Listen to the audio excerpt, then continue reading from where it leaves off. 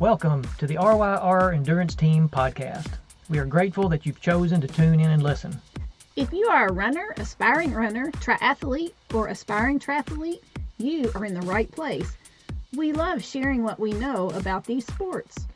If you like what you hear, you can always learn more by contacting us at ryrcoach@gmail.com or by visiting our website, ryrenduranceteam.com. Hey, if you enjoy our podcast, please do us a favor. Give us a 5-star review and subscribe. This helps others find us. Thanks for listening. Good evening, Coach Roberts. Well, hello there, Dino. How are things going today? It's been a pretty good day. My mom is finally out of lockdown. Sometimes when your senior parents live in community living and somebody gets the COVID, they suddenly seem to be residents of Alcatraz. Locked down to keep everybody safe, but no way to escape.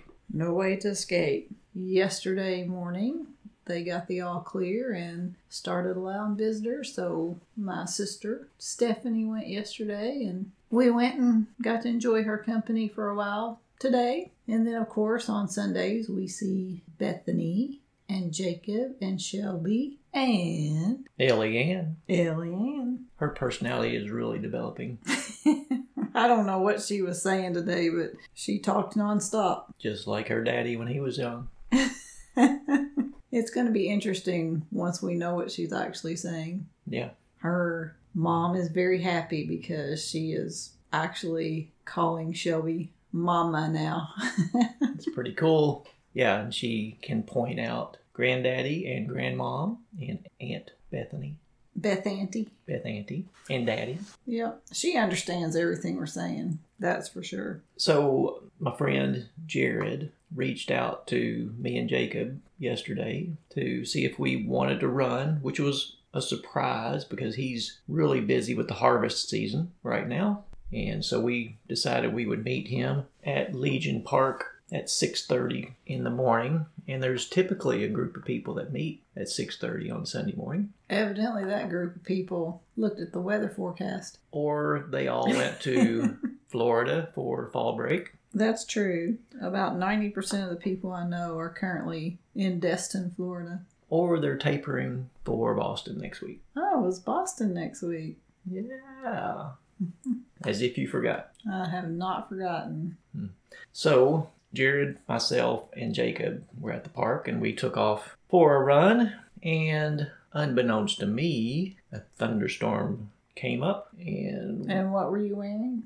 I was wearing my brand new shoes that I had just purchased the day before. You don't ever put on brand new shoes in a thunderstorm. Well, I didn't know it was going to rain. But anyway, the shoes worked out great. And when they dry out, I'll wear them again. Did you stuff newspaper in them? I did. That's good. That's a good trick, listeners.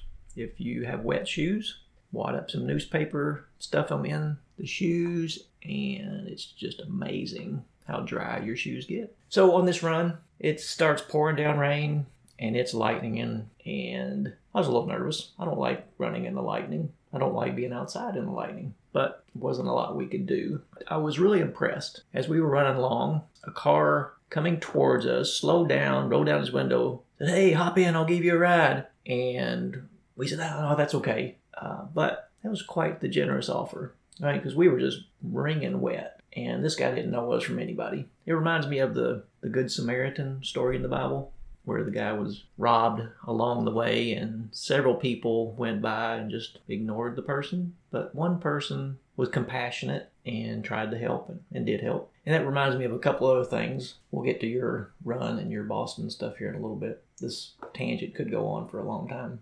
And it reminds me of something that we heard at church this past Sunday, where a former police officer was shot and wounded, and he was able to drag himself to the edge of the road. And he said a couple stopped to check on him, and he said to the couple, "Call 911." And they did. And as the story was told, the woman in the car said to her husband, "Come on, let's go." And the husband said, "No, I'm going to wait here with this person until help arrives."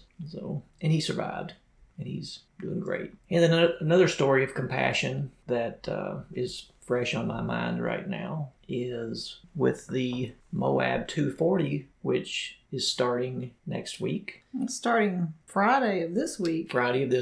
So there are cutoffs along the way over this 240-mile race over 5 days, 112 hours total cutoff. But the rules say that if you notice somebody that's hurt, you should stop and help them. And if you miss a cutoff because of that, they typically make accommodations to allow you to continue participating. Show compassion. One more story of compassion is when Bethany and I were riding our bikes early one morning in the dark, and again, neither of us had checked the weather forecast. And there's not typically monsoons in Kentucky, but it seemed like a monsoon. The wind was howling and the rain was coming down hard. We pressed on to a fitness center that was along our route, and we knew that there were exercise classes there really early in the morning. So we pulled up and took shelter under an awning, and when class let out, a lady had compassion on us, said, "Hey, let me give you a ride home." And Shelly, if you're listening, thank you for giving us a ride home. But anyway, it's just so nice when people are considerate of others and are compassionate and go out of their way to show the love of Jesus to their neighbor. So how was your run today? It was good. I think I'm back on track. About 3 weeks ago, which I guess my disclaimer is sometimes as coaches, we know the right things to do, but then we don't always in our own training do the right things for ourselves. So that's why I need to make sure I keep you involved in my coaching because sometimes as athletes, no matter how seasoned we are, it's good to have somebody checking in and looking over your shoulder and making sure you're making quality decisions. So about 3 Mondays ago, I hopped on the scale for the first time in, 2 or 3 months. I don't get on the scale daily unless I'm really monitoring my weight. I got on the scale and had gained a few pounds. And so my immediate reaction wasn't, well, let's just monitor this for a few days and see if it's just the normal ebbs and flows of, natural body systems, whatever. No, I was like, oh my goodness, Boston's in 3 weeks. How am I going to get these few extra pounds up the heartbreak hill? Instead of talking it over with my coach and doing the things I knew to do, I was like, all right, I'm shedding this weight. So all week, I probably ate too few calories and definitely not enough carbs to support my level of activity. So that Saturday on my long run, it was a struggle bus. The struggle was real. So then I got back on the scale and I had lost 7 pounds in 5 days. So that just tells you part of it was just normal body systems. And the other part was I just cut entirely too many calories and carbs. So I decided I was just going to go back to MyFitnessPal and make sure I was eating my correct number of macros, eating my base calories plus my exercise calories. And as a result, my training run this past Saturday was so much better.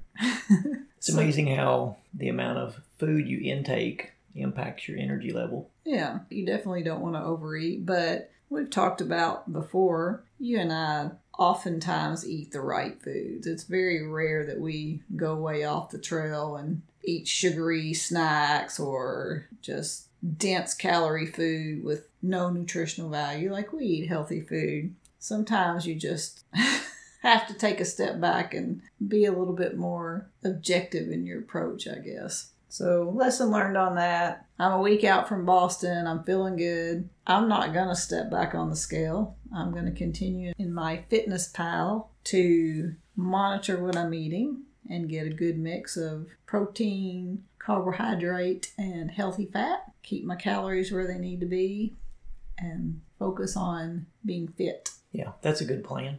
I know when I was Ironman training that I didn't typically get on the scales, but for some reason, maybe like you, I got on the scales one day and I thought, when did I gain weight and how did I gain weight training as much as I did? I was eating a lot. I was training a lot. Some of that may have been muscle, but I didn't go on any kind of diet to try to cut. I just accepted that that was what it was and stuck with the plan, stuck with what my coach was working with me on, and it all worked out. Yep. But talking about our healthy eating habits, we live about a half a mile walk away from Dairy Queen, and maybe in the last year we have walked to Dairy Queen and gotten a blizzard 3 times maybe. I can think of twice for sure. And I think one of those times you didn't even get a blizzard. Yeah, but I'm thinking that there's probably at least one time I don't remember. So probably 3 times. But we like to have a little something special every once in a while, but most of the time we do pretty good. Now, normally if we eat pizza, we'll get a healthier gluten-free crust at the grocery, and we'll use Rayos as our red pizza sauce, and then load up some grilled chicken and some veggies and put it on there and not even put cheese on it. But yesterday, for whatever reason, we had a little bit of a splurge and we actually bought pizza out. You bought a veggie pizza with no cheese, and I bought just a gluten-free cheese pizza. I don't know why, because I don't eat cheese very often. Anyway, I ate some of it and was finished, and I thought, well, I'll eat the remainder of it today for lunch. So I ordered everybody else some lunch, and then I went to warm up my cheese pizza, and it was almost gone. Any explanations? You did offer for me to have some of your pizza. And you said? I did say no, but on second thought, it looked so good, and after I tried it, it was so much better than my all-veggie pizza with no cheese. So today I ate your all-veggie pizza, gluten-free, with no cheese, and it was fine too. Did you notice any mushrooms on it? No. There were some surprise mushrooms on it. I don't think there were any mushrooms on the 2 little corner pieces that you didn't eat. I don't know how much pizza you ate yesterday, but that was impressive. I know how to eat, and they were both good. It's a good thing that you typically eat healthy. Yeah, I am blessed with a high metabolism. You always have been. I know when you were in your teens and 20s, people would watch you pack away the food and say, oh, you just wait, that's going to catch up with you. But you have changed your eating habits substantially. You still pack away the food, but you can eat quite a bit of spinach and cabbage and not eat many calories. I eat my fair share of medjool dates and dark chocolate too, though. That's true. You do. So yesterday, I did some of your run with you. You were doing some tempos in your long run, and it worked out where I could run with you a little bit. And after I reached the total number of minutes I wanted to run, I hopped on the bike and rode beside of you for the rest of your run. And with Chuck Norris-like reflexes, Oh my goodness. I saw this snake right in front of your path, and I slammed on the brakes and I said, "Snake!" To which I had not seen the snake. For all I knew, it was crawling up my leg at this point.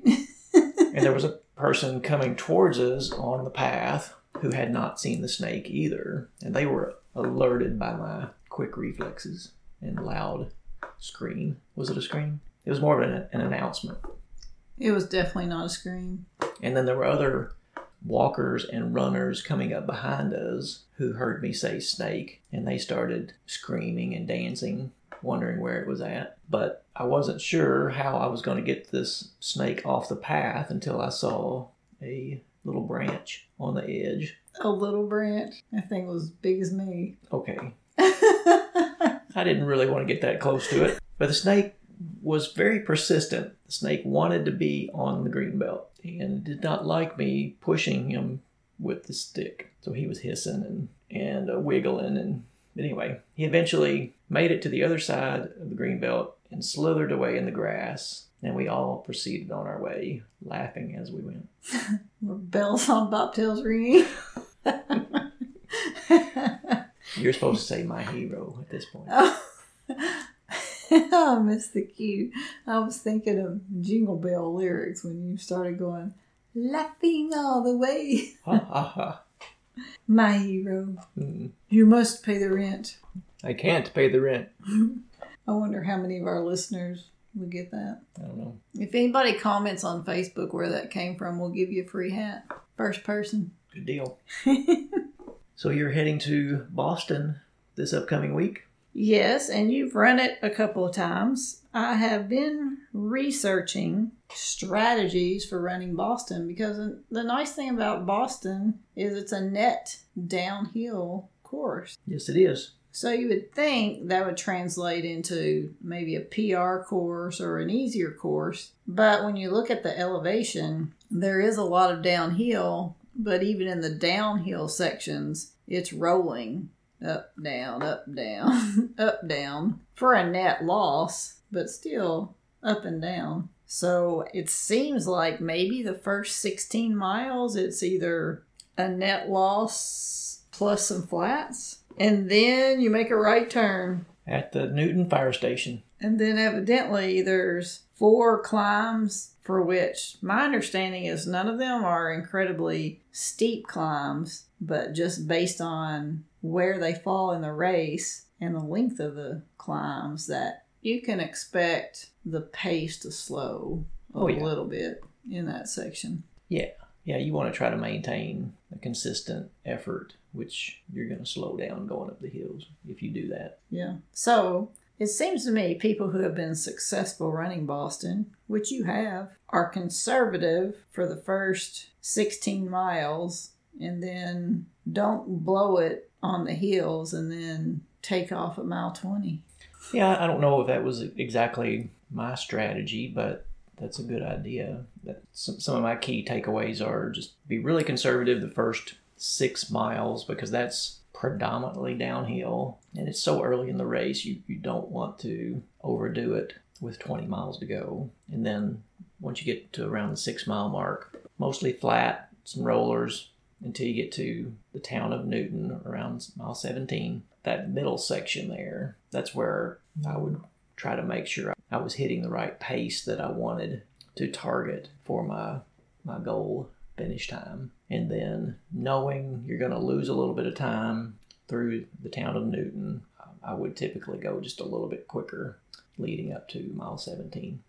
And after you get over Heartbreak Hill, you leave the town of Newton somewhere around mile 21. And the rest of the course is either flat or just a little bit of rolling hills as you're heading into Boston. But the excitement of just getting that close to the finish line just really carried me the last time I was at Boston. And seeing that Citgo sign off in the distance is pretty cool. And knowing that when you get there, you only got 1 mile to go. 1 mile to go. And that could be really encouraging, or it could be a sad moment to think I only have 1 mile left of this Boston experience. I can never remember a marathon when I was sad that I was almost finished. But this is Boston. Okay. People keep telling me this. It's kind of like, here's the analogy I'll use. Everybody told me how wonderful it was to be a grandparent. And I'm thinking, okay, I had children. Like, I know how wonderful it is to have children. They're like, oh, but you've not had a grandchild. And I'm thinking, well, there's no way that's going to be any different than having children. Which, don't get me wrong, I loved our children. I'd still love our children. But a grandchild is pretty sweet. Yes. So I kind of feel like maybe this is going to be the Boston experience because everybody keeps telling me, oh my goodness, you're not even going to believe how wonderful it is to run Boston. And again, I enjoy marathons. That is why I train for and run marathons. But there are parts of a marathon, just like parts of raising children, that's exhausting. So maybe I'll come back on in a week or so and say, Boston is definitely the grandchild of marathons. But in my head, I'm just thinking about strategy and the work. And, the training cycle has been a little different because I didn't know I was running Boston until, 4 weeks ago? Something like that. So the training is not where I would have been. I definitely would have been training heels. So it's really going to be an experience that I do completely by feel because it's just going to be interesting to see where I am. I can't see just going out and going, oh, I'm just going to kind of lollygag. And I feel like I'll do the best I can do on that day. Yeah, you're going to do great. So, but yeah, I can't imagine. If at the sit-go sign I feel sad that it's almost over, then for sure this is the grandchild of marathons. Because I have never not wanted a marathon to be over. And I've run Disney marathons and I was ready for them to be over. Yeah. So what's your best tip? Best tip for Boston? Mm-hmm. Be patient, which that's a good tip for all marathons, but be patient that first 6 miles. Don't let the energy, the decline trick you into thinking you're going to shock the world. Stick to your plan. Shock the world. Stick to the plan. I guess I better develop a plan. It sounds like you just announced your plan. You're going hard. You're going by feel. You're not lollygagging. Is that your plan? That's my plan. Might want to add a little detail to that plan. Yeah. I have in the back of my mind what I'd like to do, but I think I'll just keep that in the back of my mind. You're not going to tell your coach? I might. Okay. I told Bethany. Does that count? It does count. She is going to Boston with me, so she needed to know the plan. So they're doing some things differently this year at Boston. They are having a rolling start starting at 9 a.m. Eastern Time. In the past, it's been a mass start that started at 10 o'clock and then another wave at around 10:30. They are busing people to Hopkinton, presumably based on your start time, which is identified by your bib, and all that's in an effort to reduce congestion, whether that's in Hopkinton or at the starting line or throughout the course. So start people based on their pace and hopefully keep things a little bit spread out. But the country road that Boston runs on is just not very wide. So there's going to be people around you all the time. I really think it's going to be better. I won't have a basis for comparison, but I don't have to be at the finish line to get on the bus until 9:15. And that bus will take me out to the start. And then as soon as I get off the bus, I can go start. Yeah, you've got about 3/4 of a mile walk to get to the start. Assuming they're dropping off at the same spot. Well, the participant guide showed that there was a 3/4 of a mile walk. Guess I'll be doing a warm-up before this race. Mm-hmm. But anyway, I think that's better than bussing out there at 7 in the morning and sitting around until 10 o'clock and finally getting to start. Yeah. Have you seen anything about the award ceremony this year at Boston? I have not. I didn't see anything either, but that is one of the things that I found really special in the past, is attending the Tuesday award ceremony. I believe it was the day after on a Tuesday. It was just really cool to be in the same room with all the winners and the elite athletes. It's pretty cool. Well, considering our plane departure is 8 o'clock Tuesday morning, I will not be attending awards. So while you are doing Boston, I will be supporting a friend in his Moab 240 Ultra Marathon. That will be a new adventure for me. So I will be crewing and pacing. So my pacing duties don't start until the wee hours of Tuesday morning, the final day before the conclusion of the race. And my section is mostly downhill, but downhill in the dark, probably really cold. It's going to be interesting. I'm looking forward to it. It'll be good. Have you started packing yet? I have started packing about a week early, but I'm packing for summer and I'm packing for winter because the temperature swings in Moab are quite drastic. I have not started packing for Boston yet, but I have a feeling I will be in shorts and a singlet. It doesn't matter how cold it is, shorts and a singlet. That is not true, but I think it will be true Monday. It's different for different people. Some people, it's shorts and a singlet every time. Some people, it's tights all the time. But I'm typically pretty good in shorts and a singlet as long as I have something covered my ears and something covered my hands. And then as I warm up, I can throw those away. I think I ran in tights in Carmel, didn't I? I don't remember. Pretty sure I did. Pretty sure. Tights and 3 layers. And I shed a couple of them. Yeah, you got rid of one of your best jackets. It was a favorite. I even looked, you're not the only one that makes a Christmas list. I looked for that jacket. They don't make that jacket anymore. I really should have gone back and gotten that jacket. I discarded it in an area where I could have found it, but I was tired after the race. I didn't want to go back and get it. I could have went for you, but I didn't know. Sorry. Speaking of discarding, that's something that you'll have to keep in mind when you go to Boston, because gear check is not at Hopkinton. Gear check is at the finish line. So whatever you take with you on the bus, you're either going to dispose of or carry it with you on the run. Yes, I guess I really don't understand that, because I have run, as have you, several point-to-point courses, and there's always been gear check at the start, which is basically a truck, and then they transport your gear to the finish line. But I guess with the race of 30,000 people, there's just not that many trucks. Yeah, I'm not really sure what the reasoning is. One thought is that this is in response to the horrible events that took place at the Boston finish line in 2013, but it's probably not related to that. I mean, is this a change, or have they never had gear check at the starting line? The last time I was there, they had gear check at the starting line. You're sure about that? I'm sure about that. Wow. Okay. Yeah. So it was a big race back then, so it's not logistics of not being able to transport.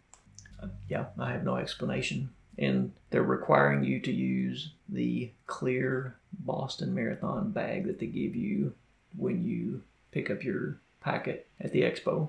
So they're going to be able to see what's in it. I just can't see needing gear check at the finish line. Yeah, I'm not sure. So are you going to carry your phone during the race? I don't plan to. Okay. I thought I might give you a call, check on you. You figured I'd just have a phone conversation during my race. I will say I have had a friend who twice, when running the Boston Marathon, she FaceTimed me while running up Heartbreak Hill. So obviously Heartbreak Hill is not that bad. Obviously.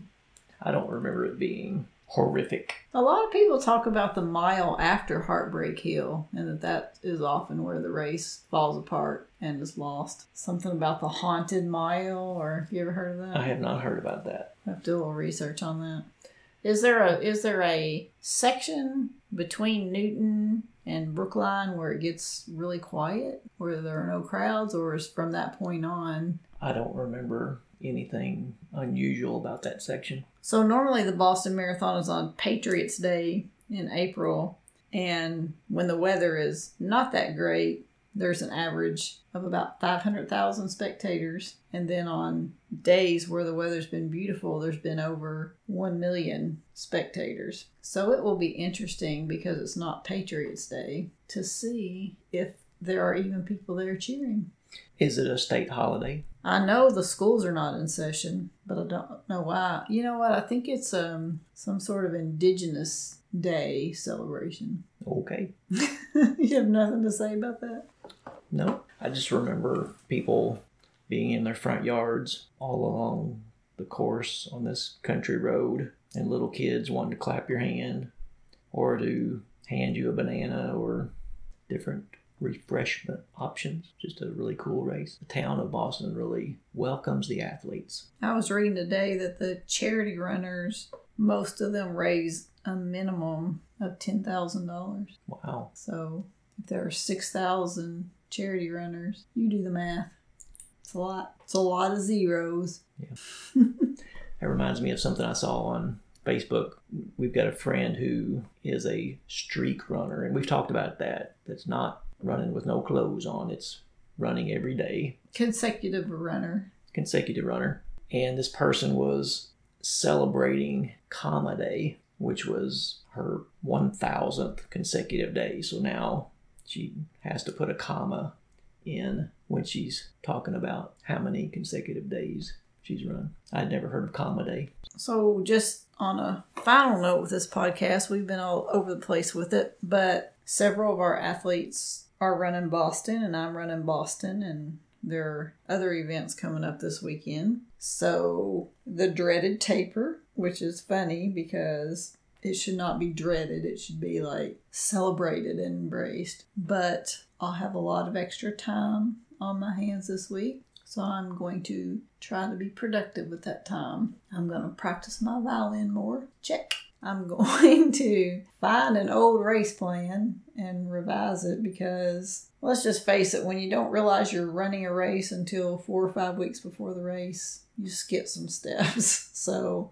my race plan is not fully developed. But you have a really good handle on your race nutrition, so that's pretty key. That's key. And then I also, from previous races, have the list of everything that needs to be packed. And I try to be as limited as possible when I'm flying to a race because I don't want to check a bag. But the way I figure it is if I have the correct shoes, anything else I forget, I can figure out. So the main thing that you really need to update for your race plan is anything related to the weather conditions or your pacing strategy. I think the main thing I need to update is my hotel information, my flight information, and how to navigate the Boston public transportation system. Well, Bethany will be there to help you. And how complicated could it be, really? Just follow all the other runners from the airport. Yep. We'll just see how many runners are flying in at 11 p.m. on Saturday night. And many of them will be wearing their previous Boston jackets. That's so it'll true. be easy to spot. I haven't decided if I'm going to take my Boston jackets or not. I have mixed feelings about that. I would just take whatever you need to stay warm. I have a lot of jacket options. I might have to wear an RYR Endurance Team hat. That would make for some really good pictures. If you say so. You have a good scripture to get me through this taper week? Yeah, I've got one. It's Psalm 18, verses 31 to 33. For who is God except the Lord? And who is a rock except our God? It is God who arms me with strength and makes my way perfect. He makes my feet like the feet of a deer and sets me on my high places. I like it. You're going to do great in Boston. Thank you. And to our athletes out there who are going to Boston, we're rooting for you. We know you're going to do great as well. At RYR Endurance Team, we specialize in customized coaching. What is customized coaching? It's more than a training plan. It's a relationship. It's a partnership. So what are your goals? What are you training for? Contact us at ryrcoach@gmail.com or visit us on our website, ryrenduranceteam.com. Hey, if you enjoy our podcast, please do us a favor. Give us a 5-star review and subscribe. This helps others find us. Thanks for listening.